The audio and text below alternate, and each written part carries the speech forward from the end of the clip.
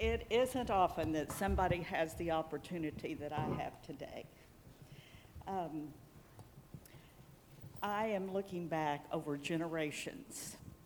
When I came to Sequoia Hills, I was 12 years old. The church was getting ready to celebrate its 5th anniversary.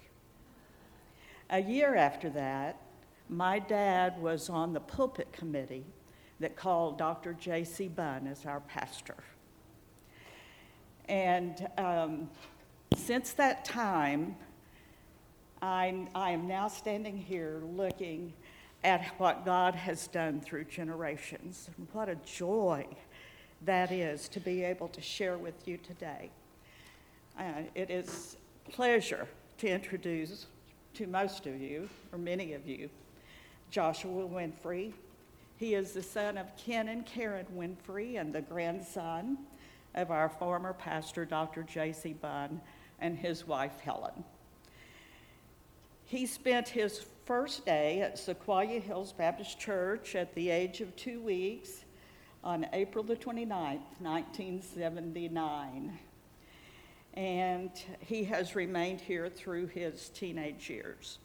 He accepted Christ and was baptized in this church. In 1997, he went to Penn State University. He was commissioned in the U.S. Marine Corps in August of 2001 and stationed in Jacksonville, North Carolina, where he met his beautiful wife, Eileen. They were married in 2003. His last post was Marine Instructor for OU's ROTC. Presently, Eileen is a school librarian in Norman, and they have 2 daughters, Abby and Charlotte. Joshua is continuing his studies at Dallas Theological Seminary, and he is a personal coach and fitness trainer. And today comes to fill our pulpit. It is an emotional time for me, I can tell you, to have seen and watched this family and had such personal contact with them for so many years. So Joshua, we welcome you and your family today. May God bless you.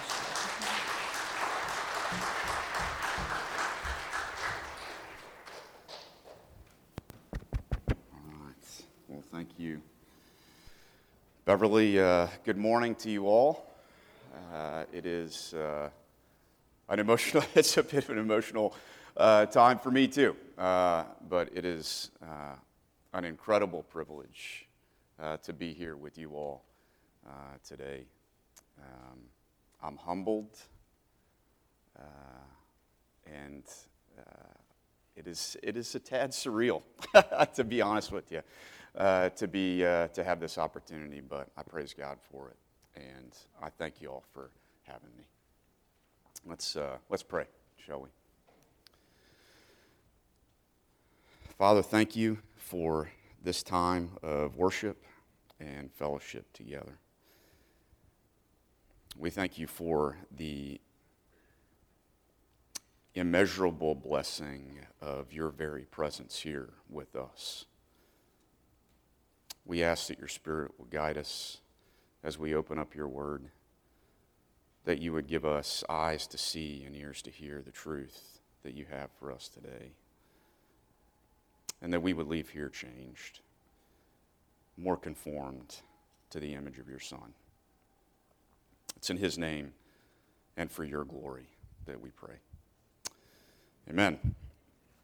So when John and Beverly extended the invitation several months ago, and they mentioned that it would be on Father's Day,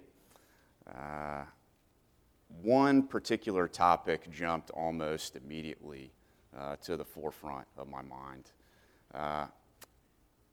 In this place where, as Beverly just mentioned, I spent so many years of my childhood. My faith journey began here. I was baptized here. My mom and her siblings grew up here. My parents were married here, and where my grandparents had such a profound impact in ministry for so many years on this occasion, in this place, the topic of legacy seemed to me to be pretty obvious. And in particular, the vital importance, especially right now in the age and the culture that we live in, the vital importance of building and carrying on a biblical legacy. And as I began to think and pray about how to approach that topic, my mind certainly went to my own spiritual heritage and just how richly blessed I have been to be born into and raised by such godly parents. I thought of my grandparents on both sides, and the strong Christ-like example that I saw in each one of them. And of course, my thought went to my granddad in particular, who pastored this congregation for so many years and preached so many sermons in this very room. And I wondered how he would approach the topic, what he would say. And I thought of stories from his life that demonstrated a biblical legacy in the life that he lived. And as I began to put pen to paper, thinking about a couple of those stories, a thought occurred to me, and I could almost hear this in his voice. Joshua, don't you dare get up in front of those people and brag about me. Don't you dare do that. Just stick to the gospel. That's enough. That's enough. And as I kind of pondered that and reflected on that a little bit, something else dawned on me. You know, he didn't really care what you thought about him. You know, for better or worse, he really didn't give much thought to your opinion of him, whether you liked him. But you know what he did care very much about? He very much cared about what you thought of Jesus. And his life reflected that as his highest priority. It was Jesus' legacy that mattered to him, not J.C. Bunn's legacy. And that really is the challenge, the fundamental challenge that I want to leave with us today. As Christians, we are not called to build our own legacy. We're called to carry on the legacy of Jesus Christ, right?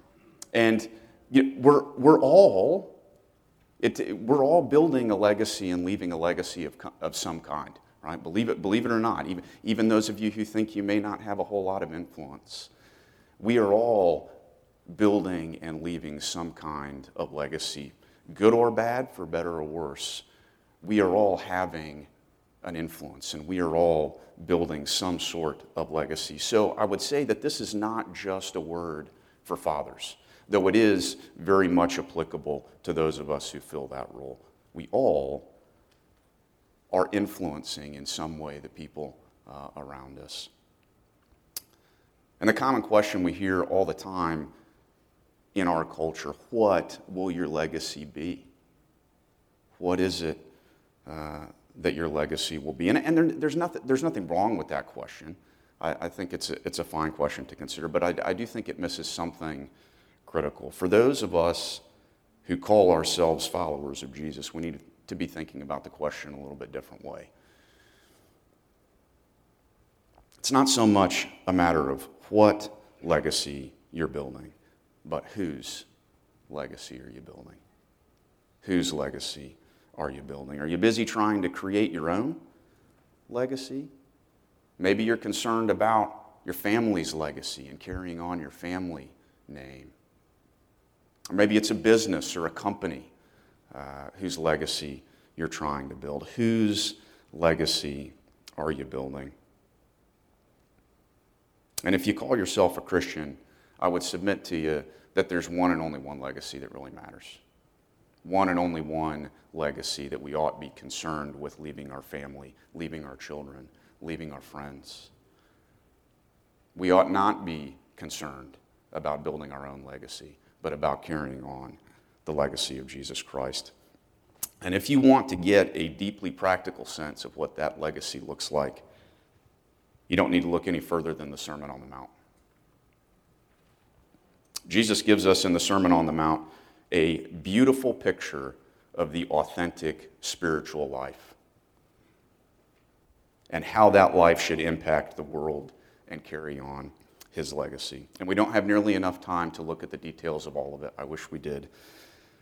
But I think there are some key insights on this topic that Jesus gives us in his conclusion to the sermon at the end of Matthew chapter 7. So if you have your Bibles, please open them and join me in looking at Matthew 7, verses 24 through 29. I'm going to be reading from the English Standard Version as I read this. So Matthew 7, starting with verse 24, read along with me as I read aloud. This is Jesus speaking. He says, "Everyone then who hears these words of mine and does them will be like a wise man who built his house on the rock. And the rain fell, and the floods came, and the winds blew and beat on that house, but it did not fall, because it had been founded on the rock. And everyone who hears these words of mine and does not do them will be like a foolish man who built his house on the sand. And the rain fell, and the floods came, and the winds blew and beat against that house, and it fell, and great was the fall of it. And when Jesus finished these sayings, the crowds were astonished at his teaching, for he was teaching them as one who had authority, and not as their scribes." So in looking at these few verses, I want us to see three principles which Jesus himself exemplified that I think are foundational to carrying on his legacy. And they are reverence, devotion, and obedience. Reverence, devotion, and obedience. And I want to explore each of these in a little bit of detail. So starting with the principle of reverence. We actually see this at the end of the verses in verses 28 and 29. And we can see this in how Matthew describes the people's reaction and response after Jesus finishes his teaching. First, they recognize that he has authority. You can see that in verse 29. "For he taught with real authority, not like their teachers of the law." So there was a recognition that what this man was saying was quite unlike what they had heard before. In this sermon, Jesus was not simply reciting a teaching from the scriptures as the people were accustomed to hearing from the scribes. Jesus goes well beyond this, giving practical implications of a new ethos, a new interpretation of the law than they had heard from their teachers before. He demanded of them a fundamental orientation of the heart, which manifested action that showed love of God and love toward their fellow man to a far greater degree than anything that they had been taught before by the scribes and the Pharisees. He preached with an authority that was different, and they recognized it. And this caused them, we see in verse 28, to be astonished. I love this word. The word in the original language here literally means to be filled with an amazement to the point of being overwhelmed. They marveled at this man Jesus and were struck with awe at the authority of his message. This is reverence. This is reverence. It is, in short, a response of worship that stems from a proper recognition of God's authority. A prerequisite for the hearing and the doing which Jesus describes at the beginning of these verses, which we'll shortly discuss, is a heart of reverence, a heart which fears God, a heart which worships God. And when I use that term worship, I'm not just talking about singing a few hymns on a Sunday morning, right? I'm talking about a heart that sees God for who he is and responds in humility. Humility comes from a rightful recognition of who I am in relation to who God is. I love the way that MacArthur talks about worship resulting from humility. He says, worship is all that we are, responding rightly to all that God is. All that we are, responding rightly to all that God is. And that goes well beyond what happens on a Sunday morning, doesn't it? It goes well beyond me volunteering in children's ministry. It goes well beyond me singing a couple of songs on a Sunday morning. It goes well beyond even me leading a small group Bible study. It is a fundamental orientation of the heart that actively chooses to seek out and find and honor God in all things. Everything I see, everything I encounter, everything that I do, every job, every relationship, every task, it's all His. It's all His. From the mundane to the monumental, it's all His. Right? And I think we get ourselves in trouble sometimes. We have this tendency to make this distinction between the secular and the sacred, right? These are the things, this place in particular, this place right here is where I'll take my shoes off because it's holy ground. This stuff over here, this is the world. I have to go over here, I have to do these things. This is not God's. This is God's over here. And to be honest with you, I think this is something that our brothers and sisters in the Eastern Orthodox Church get right, that we with our Puritan roots sometimes get wrong. Friends, there is no distinction between sacred and secular. It's all God's, okay? And we need to find the beauty and the awe and the mystery and the wonder of God in those seemingly small secular things, right? I love the way that Brennan Manning puts this in his book, The Ragamuffin Gospel. It's one of my favorite books. He says, we get so preoccupied with ourselves and the words that we speak and the plans and projects that we conceive that we become immune to the glory of God in the world around us. We barely notice the cloud passing over the moon or the dewdrops clinging to the rose petals. The ice on the pond comes and goes. The wild blackberries ripen and wither. The blackbird nests outside our bedroom window and we don't even see her.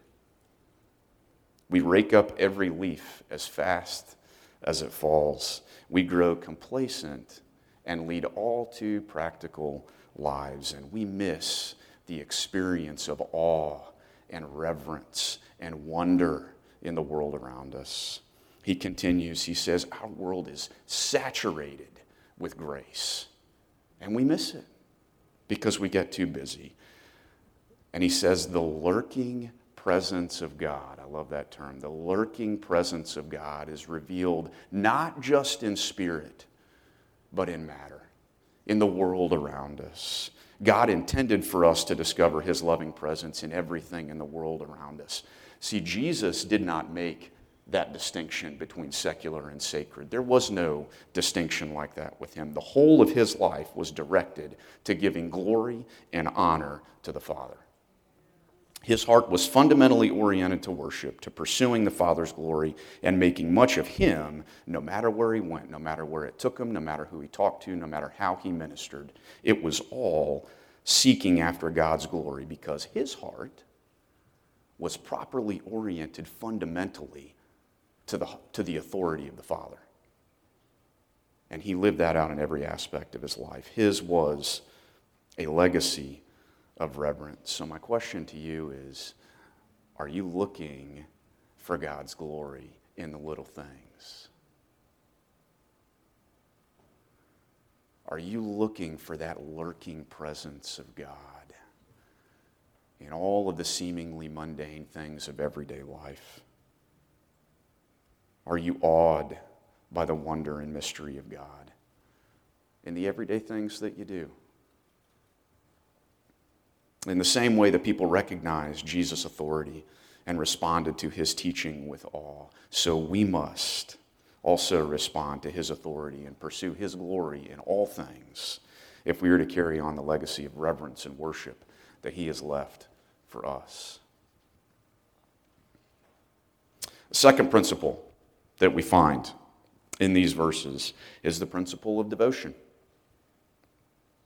In addressing the audience, Jesus says in verses 24 and 26, "Everyone who hears these words of mine."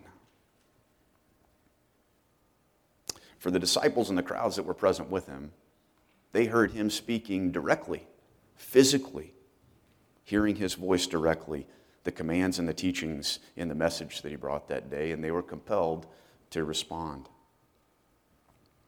For us today, we have to attune our ears to hear in a little bit different way, right?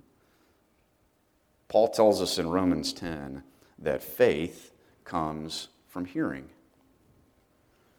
Where does he say hearing comes from? The Word of God. That's right. That's right. See, this is the legacy of devotion. For the key to hearing the voice of God in my life is rooted in cultivating the interior devotional life. Just as I must respond in faith to the call of the gospel, so I must continue to abide in faith for the effect of the gospel, my salvation, to be fully worked out.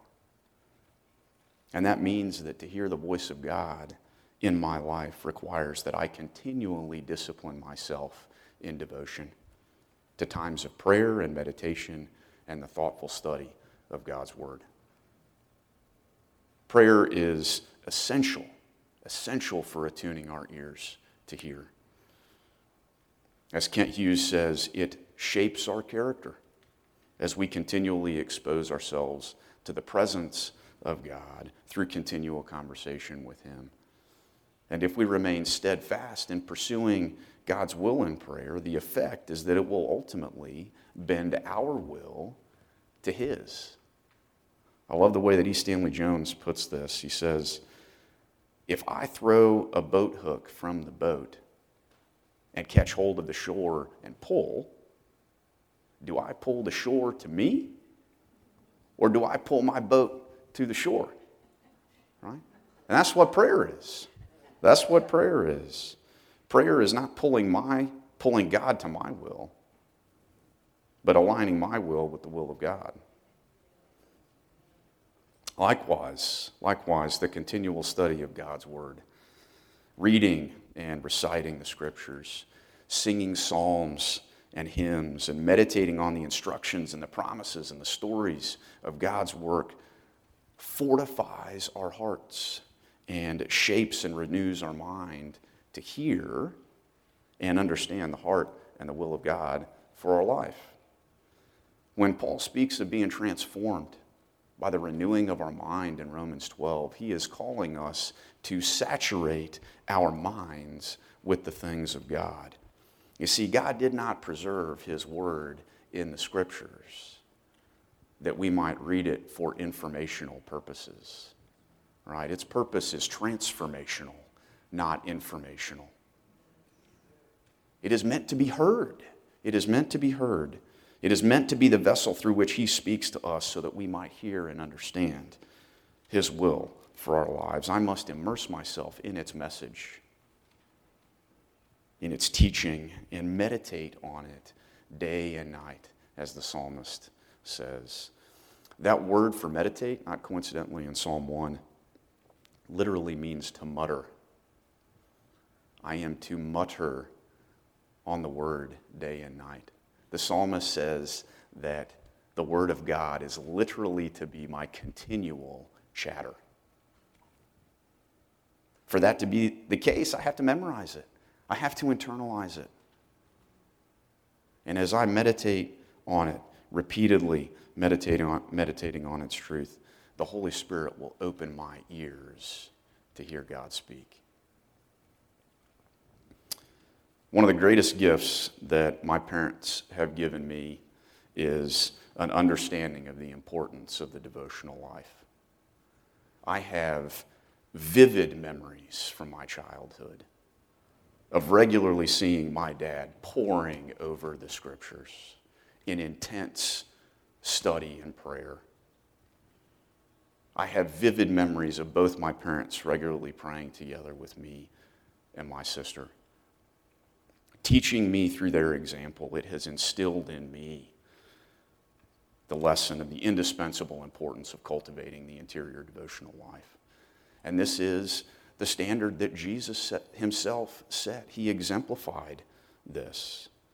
He embodied a life of devotion. He himself, of course, was the Word made flesh, John tells us. But the gospel, we read repeatedly in the gospel accounts of him going off by himself to pray, of praying all night, of secluding himself to be alone with the Father. Growing up in a devoted Jewish household, we know that he was exposed repeatedly to the teaching and the reciting of the Scriptures, the repetition of the Scriptures. And we see in the only account we have from his youth in Luke's Gospel that he was in the temple, actively engaging and listening to the teachers and engaging them with questions. His life was one of a continual pursuit of the heart of the Father through prayer and meditation. His legacy was one not only of reverence and worship, but one of steadfast devotion. Are you cultivating that kind of connectedness to God? This is something I struggle with. I'm going to be totally honest. Life gets busy, right? I got a hard enough time doing all the things that I need to do with my physical hands, right, through the day, let alone stealing off for some time to be with God. But it is vital. It is vital. It is vital. Absolutely essential if we're to live the life that he's called us to. In the busyness of life, how often do you stop and spend time in prayer, listening for what God might say? If we're to continue to carry on the legacy of Jesus, we must continually attune our ears to hear his voice through the discipline of devotion. To reverence and devotion, critical principles. But unless they come together to culminate in obedience, they do not fulfill the legacy that Jesus has left for us. Obedience is the third principle that we see in these verses. And what we see Jesus say is that it is the primary distinctive of the legacy that he has called us to continue. You see, ultimately, Jesus did not leave a legacy of religious ideas, right? He did not leave a legacy of philosophizing or moralism. His legacy is one of action. It is one of doing, of work, of putting into practice the words that he preached. His legacy put the heart of God into action. It was righteous motive manifested in works of righteousness. This is the fundamental message of the Sermon on the Mount, which is why he concludes it in the way that he does. See the distinction that he makes here between wisdom and folly. The wise man is one who hears and does what he says. The foolish man hears and does not. They both hear. They both hear the words. The distinction between the two is a matter of obedience. And the illustration that Jesus gives is very revealing as to the gravity of the consequences inherent in this distinction. The wise person living in the Palestinian desert would erect a dwelling, a tent of some kind, on a secure rock to protect the house from the flash floods that sudden storms would create. The foolish person on the other hand, would build directly on the sand. And his house and his goods and his family would have no protection against the devastation of the elements. So what's the rock here? What's the rock that he is talking about? What is Jesus saying is the solid foundation? Is it me saying that I believe? Is that the solid foundation? Is it my claim to faith that is the rock? No, it is Jesus' words in action that is the rock. It is persistent obedience to what Jesus has called us to. That is the rock. And we would do well, I think, to remember this in light of the vision that Jesus is casting on the Sermon on the Mount. He is connecting the temporal with the eternal. He is inaugurating the kingdom. And he is inviting us through faith to reorient our values, our vision, and our habits from the ways of external hand ritual righteousness to a wholeheartedness toward God. He is inviting us into life in his kingdom, both now and in the future age. And he thus speaks of consequences, both now and in eternity. As the wise man perseveres in obedience, his faith is bolstered to withstand the storms and the trials and the craziness that comes with this life and find victory both in this life and in the life to come.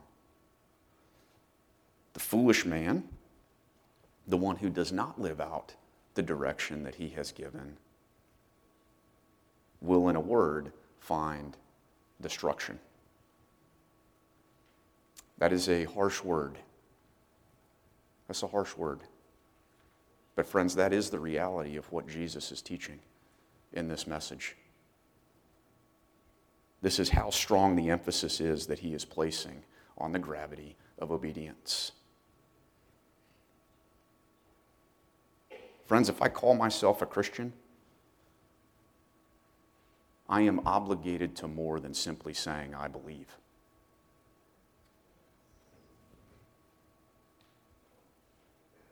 I am obligated to follow in the steps of Jesus by doing what he says. My Christianity does not simply entitle me to have righteousness because of what Jesus has accomplished. My Christianity obligates me to do righteousness precisely because of all that Jesus has done for me. And if I do not obey, Jesus' point in these verses is that there are grave consequences. If I am not living according to his teaching, I am not building a foundation that will withstand the storm, and I am on a path to destruction, both in this life and in eternity. R.T. France says this. He says, the teaching of the Sermon on the Mount, the teachings of Jesus, are not meant to be admired. They're meant to be obeyed. Friends, we ignore that to our own peril. And this, of course, is the standard that Jesus himself exemplified.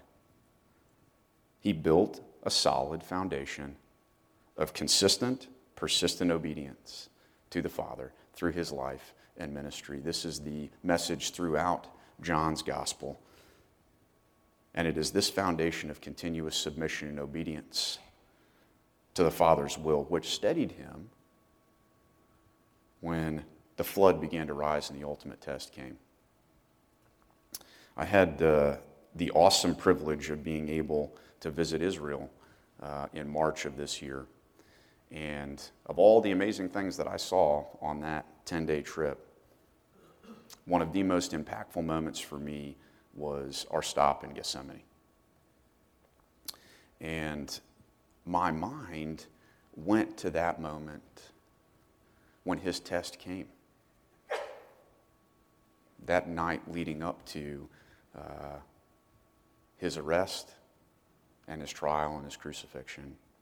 And standing there amidst olive trees that are 2,000 years old. Right? You can see There is a clear line of sight from the garden to the Temple Mount. There is a clear line of sight to the Antonia where the Antonia fortress stood, where he would be tried and scourged and beaten. There is a clear line of sight from the garden down the Kidron Valley, where the mob would be approaching to seize him and arrest him. He could see the events unfolding, both in his mind's eye and in the physical unfolding of it. He could see it. He could see it all happening, and he begged the Father. It brought him to his knees, Matthew's gospel says. He begged the Father for another way. Let this cup pass. All things are possible with you. Let this cup pass. Let there be another way. Yet what did he resolve? Not my will, but your will. Friends, he took the step of obedience when everything in him wanted to say no. And he became our eternal salvation, praise God. But he was equipped to survive that flood of torment, not because he was God in the flesh, but because he had cultivated his entire life. He had cultivated a persistent, consistent obedience to the Father's will. That is what steadied him in that flood. That was the foundation that he stood on. Jesus taught in these verses that wisdom is distinguished from foolishness to the degree that we follow him in obedience, and he lived that to its fullest. His is not a legacy of religious ideas. It is a legacy of absolute submission and humble obedience to the will of God, no matter the cost. That is the legacy that he has left us. Are you continuing that legacy? Are you building that kind of foundation? Is the life that you're leading inspiring your kids to want to carry on that legacy?